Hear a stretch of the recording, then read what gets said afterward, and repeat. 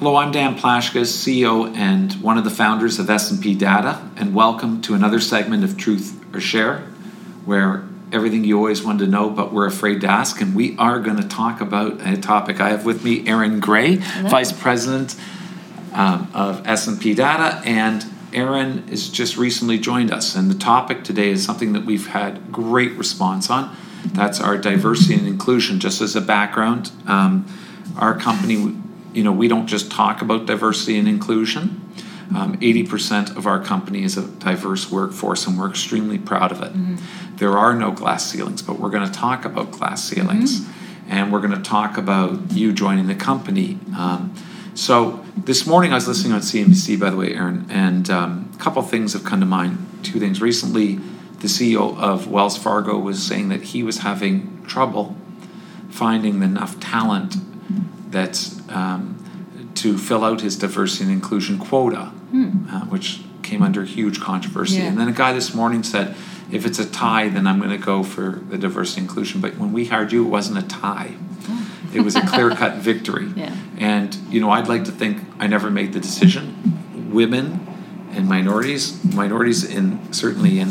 are more the majority of the people, and women are at least 50% of the workforce. So it's not hard to find the right talent, and I think we've always done that. But anyhow, welcome to S&P Data, and I wanted to talk to you. Your background is financial services, right? Very dominant financial services. I know you've gone a little left and right from that, but tell me about how you've progressed career-wise, and have you ever, number one. Number two is, have you ever felt that there was a glass ceiling?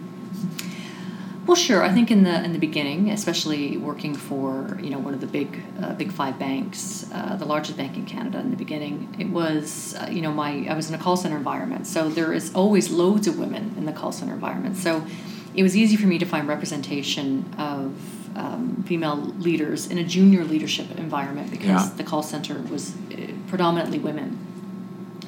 But then when you would look up the ladder, I didn't see a lot of people that looked like me. It was the majority of them were men as you got into the VP and up.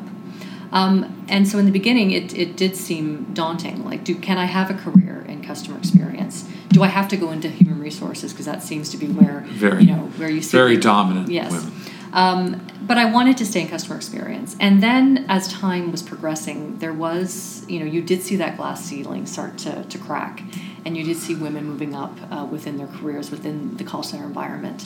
And it was hard, though. I remember, being compared, you had customer service call centers, and then you had, support desk call centers, which were part of the IT department. IT, of course. And they were all, predominantly men in those departments, and then the customer service was predominantly women.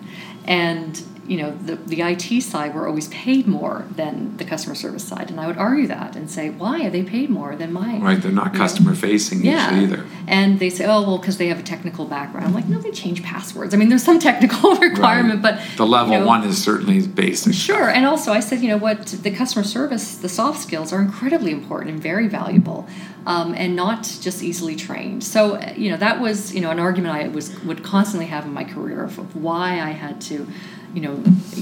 I was hiring people for my team, and then my counterpart, who was usually a male, was hiring new agents for his team, right. And he was able to attract better talent because he could pay more. So that was, an argument I always had, in that, softer skill areas predominantly are have women in them, and they usually have lower salaries than compared to tech teams. Right. So that was something that I noticed early on in my career. And again, that is changing because, the idea of having empathy and being able to portray a sense of customer experience on the phone was becoming more and more valuable to the company. Again, the smart companies were realizing that is a huge value for the company. And so that's when I noticed that, the glass ceiling was starting to crack. And, people in these middle management levels of customer service that were normally women were now being able to move up in their careers. So it was an exciting time. And do you think that ceiling has been broken today?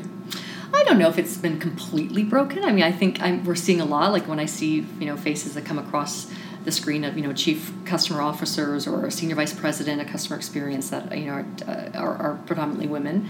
It's very... You're proud. Yeah, I'm very proud to see it. I'm very heartening to see it. But then there's things that happened where, I'm very active on LinkedIn, as you know, and, a year and a half ago, I posted something that, it was a screenshot of my sister's tweet that actually went viral on Twitter. So I screenshot it thinking, well, I don't think it'll go viral on LinkedIn, but it did. I had almost 4.5 million views of this LinkedIn post.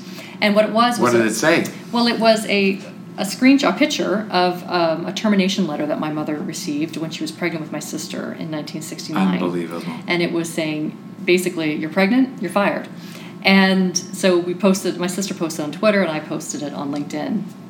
And it was posted to celebrate, to say, hey, my mother kept this letter, pretty much to, say to my sister and I, hey, I hope you don't have to put up with this crap when you, when you're in the workforce. Wasn't that long ago, right? Wasn't that long ago.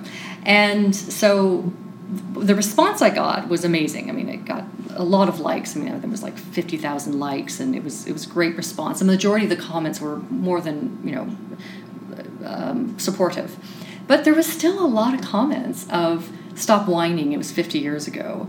What's the big deal? Why, mat leave, cripples companies. And I can't believe that. I couldn't believe some of the commentary I was getting. So sometimes I think, I get, that was a sort of a moment where I was reading those comments going, wow, I can't believe people still think this way. But then I remind myself that was a small minority. The vast majority of the comments were, I can't believe that, thank God we've come as far as we've come. Do you know, it's interesting you say that, but can you imagine this COVID-19 in many ways has accelerated a lot of options for not just women or minorities, but for workers, right? I remember my sister-in-law worked at Leo Burnett, and she had a baby, and she went to the very senior executive. She was a senior executive. And she basically said, I only want to work 3 days a week. And they thought about it, and they said yes. Now, this was, goodness, her kid must be 26, 27 years old. So this was a long time ago. Yeah. And you think, and I thought it was pretty forward-thinking, right? But I think now, I met this couple last night walking our puppy, and they had a puppy, and they got a puppy. And I said, oh, great. How old is puppy? 3 months. We figured that because we're going to be working at home for the near future, we might as well get a dog to go with the kid. But it makes you think, right? Yeah. To think of now, analogize that to your mother, who, yeah, there God wasn't forbid technology. She walked around with a pregnant belly. I mean, get out of here. Can you imagine? But anyhow, it's really interesting what's going on. Listen, there's so many problems with diversity and inclusion. We've got the Me Too movement. Yeah. I mean, these are all good things. So there's a lot of airplay.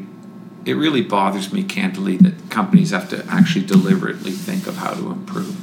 It's little things, and I think this is where, because people have asked me, how do we improve on representative women, and I said, it's more than just making sure that you're looking at, your leadership team and thinking, okay, what are we missing here? What opinions are we missing? What insights could we be missing by not having, a person of color or, a certain gender on the leadership team?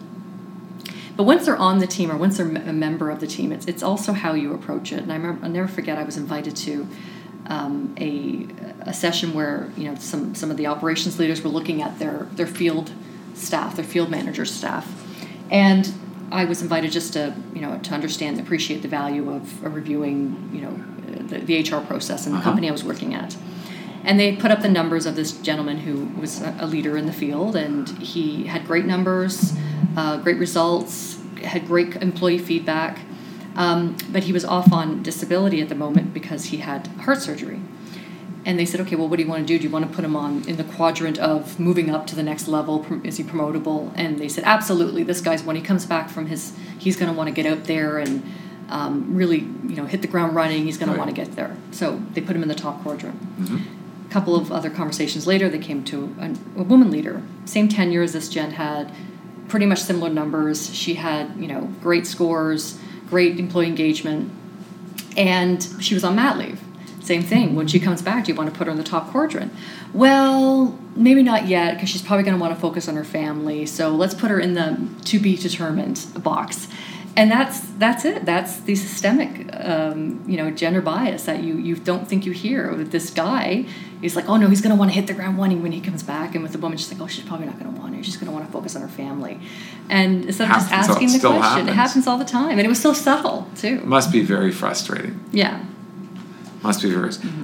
In my situation, I think I was explaining to you, I came from, my parents were divorced, and my mom raised us for, my dad came back in our lives 4 or 5 years later. My mom got remarried, my dad, everyone was happy. But for a few years, my mom raised me. So I've always been extremely sensitive. She worked and raised kids.